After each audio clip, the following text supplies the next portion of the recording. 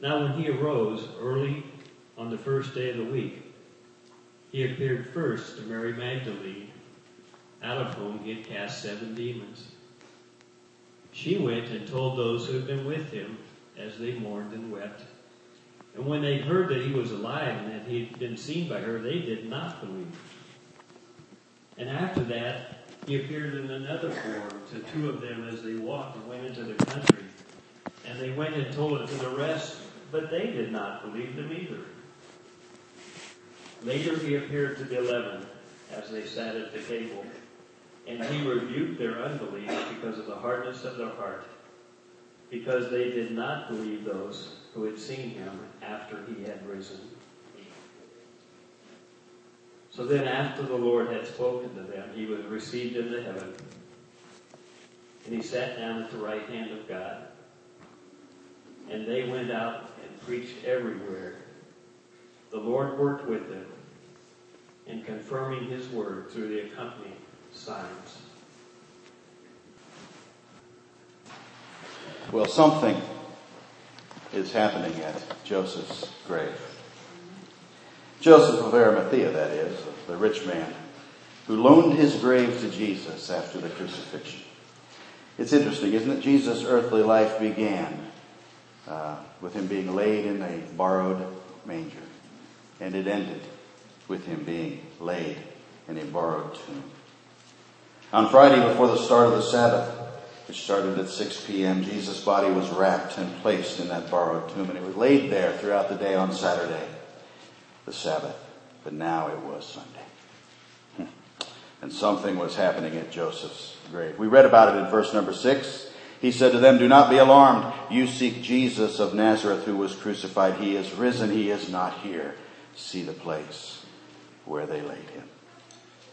He was no longer there. He was risen. Can you imagine the commotion? Can you imagine the excitement and the confusion? Can you imagine the conversations that would have taken place amongst not only his followers, but those who weren't followers, who just happened to be looking on? Something was happening at Joseph's grave. And you know what that was. Jesus, the only begotten Son of God, the only begotten of the Father, had been crucified and slain on the cross of Calvary, laid in a grave, dead, and now risen on the 3rd day, just as he said. Something's happening at Joseph's grave. And I want to say this morning that what happened there can and will change your life. Let me share with you just a few implications of what happened at Joseph's grave. Just 3 maybe this morning. Something's happening at Joseph's grave, and it means you have no more excuse for unbelief. No more excuse. Or, if you would prefer that I state that positively, some people don't like it when I say negative things. If you would prefer I state that positively, you have every reason to believe the claims of the Lord Jesus Christ.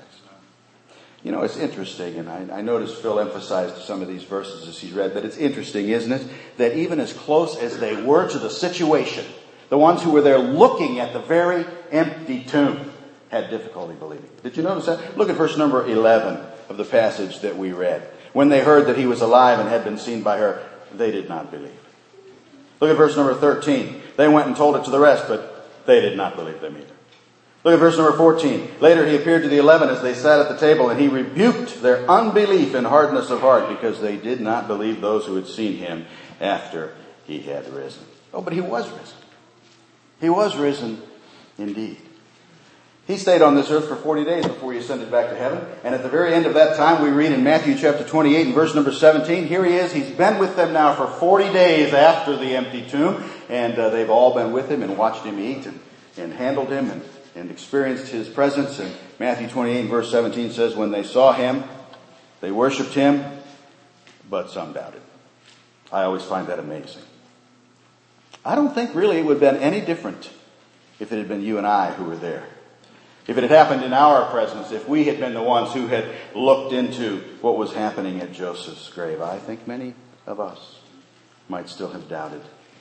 And many of us might have struggled to believe something so astonishing and something so outside the realm of human experience. But he is risen. He is risen Indeed. I have a good friend who I sat across my kitchen table talking about the claims of the Lord Jesus Christ. This fellow claimed to be a Christian, and we were exploring that.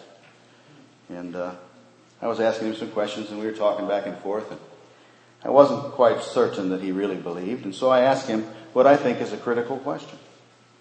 I asked him, do you believe that Jesus Christ is actually alive today? Do you believe that Jesus bodily and physically arose from the dead and lives even as we speak?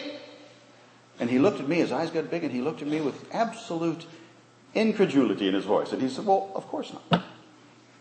And the way he said it to me was, it was as if he was saying to me, are you nuts? What thinking person could ever believe such a thing? But the fact is, whether or not people believe was irrelevant.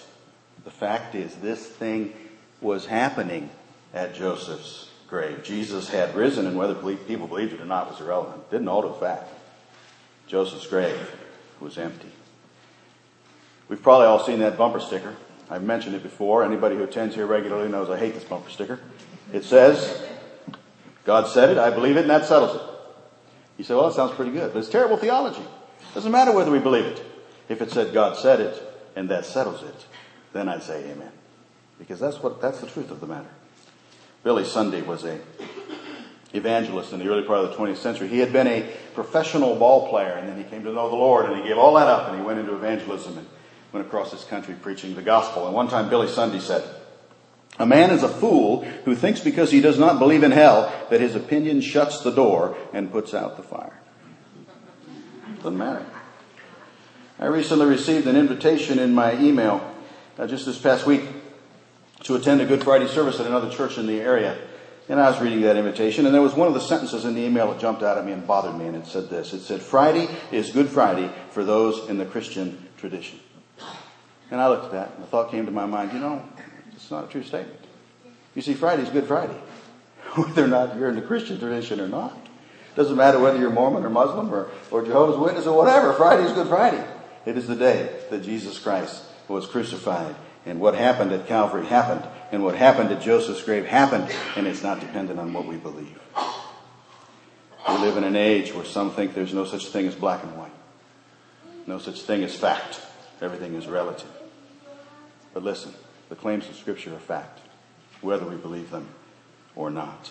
What happened at Joseph's grave happened. And what happened at Joseph's grave gives us the undeniable proof that backs up all of his claims. It proves that he is who he said he was. And that's why we no longer have any excuse for unbelief. That's why we have every reason to believe now. Think about some of the things Jesus claimed while he was on this earth. Jesus claimed to be God. There was a time when he said before Abraham was, I am. And anybody standing there knew exactly what he meant by that. They even picked up stones to stone him because he was claiming to be God. And that was not the only time. He claimed to be God. But a lot of people have claimed to be God. Charles Manson claimed to be God. Maybe somebody you know has claimed to be God. I don't know. There's a lot of people who claim to be God. But there's no evidence of it whatsoever. The Bible says the resurrection was the evidence of Jesus' claim, the proof. Romans chapter 1 and verse number 4 says he was declared to be the Son of God with power according to the Spirit of holiness by the resurrection from the dead. It's the evidence to back up his claim. He claimed on the cross of Calvary that it is finished.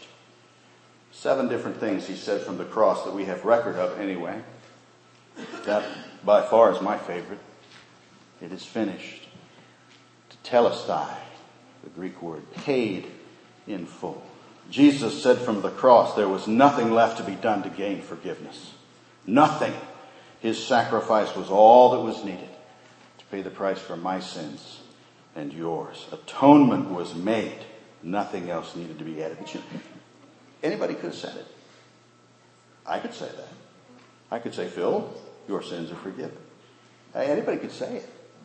But the fact is, the resurrection is what proved it. 1 Corinthians chapter 15 and verse 14 says, if Christ be not risen, then is your faith vain. We have nothing to believe in except for the resurrection. The resurrection is the evidence. 1 Corinthians 15:17, if Christ be not raised, your faith is vain. You're yet in your sins. He might have said on the cross, it is finished. But without the resurrection, there's no reason to believe it. There's no reason that it would be true. The resurrection proves we can trust what he said because it proves it. He was who he said he was. he was indeed God. We can believe his words because the empty tomb backs them up. Timothy Keller said the resurrection was God's way of stamping paid in full right across history so that nobody could miss it. He claimed some other things. He claimed that if they would destroy his body, he said, destroy this temple, and he meant his body, he would raise it up in 3 days. He obviously was vindicated in that claim with the resurrection, wasn't he? He had said to Mary and Martha at the raising of Lazarus, I am the resurrection and the life. He who believes in me, though he may die, he shall live. Whoever lives and believes in me shall never die. Do you believe this? Anybody could have said it. But now that claim was vindicated. He had said several times to his disciples, very, very plainly, he had to go to Jerusalem and be convicted by the chief priests, be crucified on the third day and rise again. Very, very clear prophecies. And now those claims were vindicated. I like the way one pastor puts it. He said, Jesus, the issue on which everything hangs, it's not whether or not you like his teaching, but whether or not he rose from the dead. Because if Joseph's grave was empty on that first Sunday morning, if Jesus truly rose from the dead, then it puts a stamp of authenticity and authority on everything Jesus ever said. Because the fact is, we could have said any of it. Might be laughed to scorn, but we could have said any of it. But we would have no evidence to back it up. So what happened at Joseph's grave was the undeniable proof backing up his claims. Charles Spurgeon said one time, the cross is the last argument of God. Now, those of you who attend here regularly know that Charles Spurgeon is my favorite preacher. If I was stranded on a desert island somewhere and I could only have 2 books, one of them, of course, would be the Bible, and the other one would be probably some book of sermons of Charles Spurgeon. I just love Charles Spurgeon. But you know what? I disagree with my brother Charles here, because I don't think the cross is the last argument of God. I think the empty tomb is the last argument of God. Something is happening at Joseph's grave, and it means you and I have no more excuse for unbelief. And we have every reason to believe. Well, that's one implication. Let me share another. Something's happening at Joseph's grave, and it means that those who do not believe have reason to fear. I don't want to spend a lot of time on this morning. It's Easter Sunday morning, and it's a happy time. It's a time that we want to talk about rejoicing and praise and worship and all those things because we serve a risen Savior. But you know, I would be remiss as a preacher of the gospel if I did not make mention of the fact that just as what happened at Joseph's grave does away with every excuse for unbelief, so too it naturally follows that those who still choose not to believe have every reason to fear. Now let's be clear, if you're a believer, if you already believe, you never need to fear anything again. Those of us who are in Christ need never fear. Isaiah chapter 41, fear not, for I am with you. Be not dismayed. I am your God. I will strengthen you. I will help you. I will uphold you with my righteous right hand. Jesus said in Matthew chapter 10, the very hairs of your head are all numbered. Do not fear, therefore, you are more valuable than many sparrows. I read somewhere, and I don't know if it's true, but I read somewhere that there are 365 fear nots in the Bible. That would be one for every day of the year. Every day of the year? Yeah. I don't know if it's true. I've never counted it. It's a wonderful thought. So if he is your Savior and you're already a believer, you need never fear anything ever again. But if you're gazing into that tomb, into Joseph's tomb, as an unbeliever, you have reason to fear. Consider this, if he spoke the truth about his deity. If when he said, I am God, and then he backed up his claims by the resurrection, what about his claims to be the judge? What about his claims that he would return as judge? Matthew chapter 10 and verse 28, he said, do not fear those who kill the body but cannot kill the soul. Rather fear him who is able to destroy both soul and body in hell. Verse number 16 of the passage that we read this morning says, he who believes and is baptized will be saved, but he who does not believe will be condemned. Verse number 8 tells me that fear was the first response of those who gazed into that empty tomb. You know, not all fears are bad. When our kids were little, we taught them to fear fire. I imagine you did the same thing. And I imagine you did everything you could to scare them to death about fire. We taught them to fear electricity. You probably did the same thing. Some fear can be good. Some people don't like it when you talk about fear. Some people don't think we ought to scare people into getting saved. But you know what? I think we ought to do anything we can. Anything we can. And Jesus certainly, by that empty tomb, gives us cause for fear. If that's you this morning, if you're looking into Joseph's grave and you're not yet a believer, and you're wondering about it, and maybe the Holy Spirit right now is saying, yeah, you're right. I have something to fear. You know, all you need to do is go to Jesus. And all you need to do is ask for the salvation that he bought for you there. And then you will never need fear again. One last one. One last implication. Something's happening at Joseph's grave, and it means there is reason for hope. Hope. John Wesley White said the world hopes for the best, but Jesus Christ offers the best hope. Another man said, without Christ we have a hopeless end, but with Christ an endless hope. Because of what happened at Joseph's grave, there's hope for you and I, no matter how undeserving we might be. And we're all undeserving. John chapter 6 and verse 47 says, most assuredly I say to you, he who believes in me has everlasting life. Revelation 22:17, the Spirit and the bride say, come. Let him who hears say, come. Let him who thirsts come. Whoever desires, let him take the water of life freely. Whoever. Did you catch that? Whoever. Whoever believes. There's hope for anybody if they will but believe. And maybe this morning you're sitting there and you're saying to your heart right now, Pastor, you do not know my life. You do not know what I've done. You do not know where I've been. You don't know who I am. And you'd be right. I don't. But I don't need to. Doesn't matter. Because Jesus does. And if the Bible tells us anything, if that empty grave tells us anything, it is that there is hope for anybody in what happened there. You know, there was hope for the woman who was taken in adultery. Somebody who had come to the end of her life, living it in sin, ready to be stoned to death for her sin. There was hope. There was hope for Zacchaeus as he hid in the tree. There was hope for the demon-possessed Mary Magdalene. Talk about somebody who was in desperate straits. The Bible says Jesus cast 7 demons out of Mary Magdalene. There was hope for the doubter, Thomas. That one fits a lot of us, doesn't it? We just can't quite get our minds there. The doubter. There was hope for the denier, Peter. And any of us who have lived long enough on this earth will find ourselves somewhere along the line denying the Lord. There was hope. There's hope for the murderer Saul. There's hope for the thief on the cross in the last ebbing seconds of his life. There's hope for you. And there's hope for me. Timothy Keller said the fact of the resurrection of Jesus is what makes the gospel story not merely a great experience to read, but a life-changing power. Something's happening in Joseph's grave. And it means every excuse for unbelief is gone.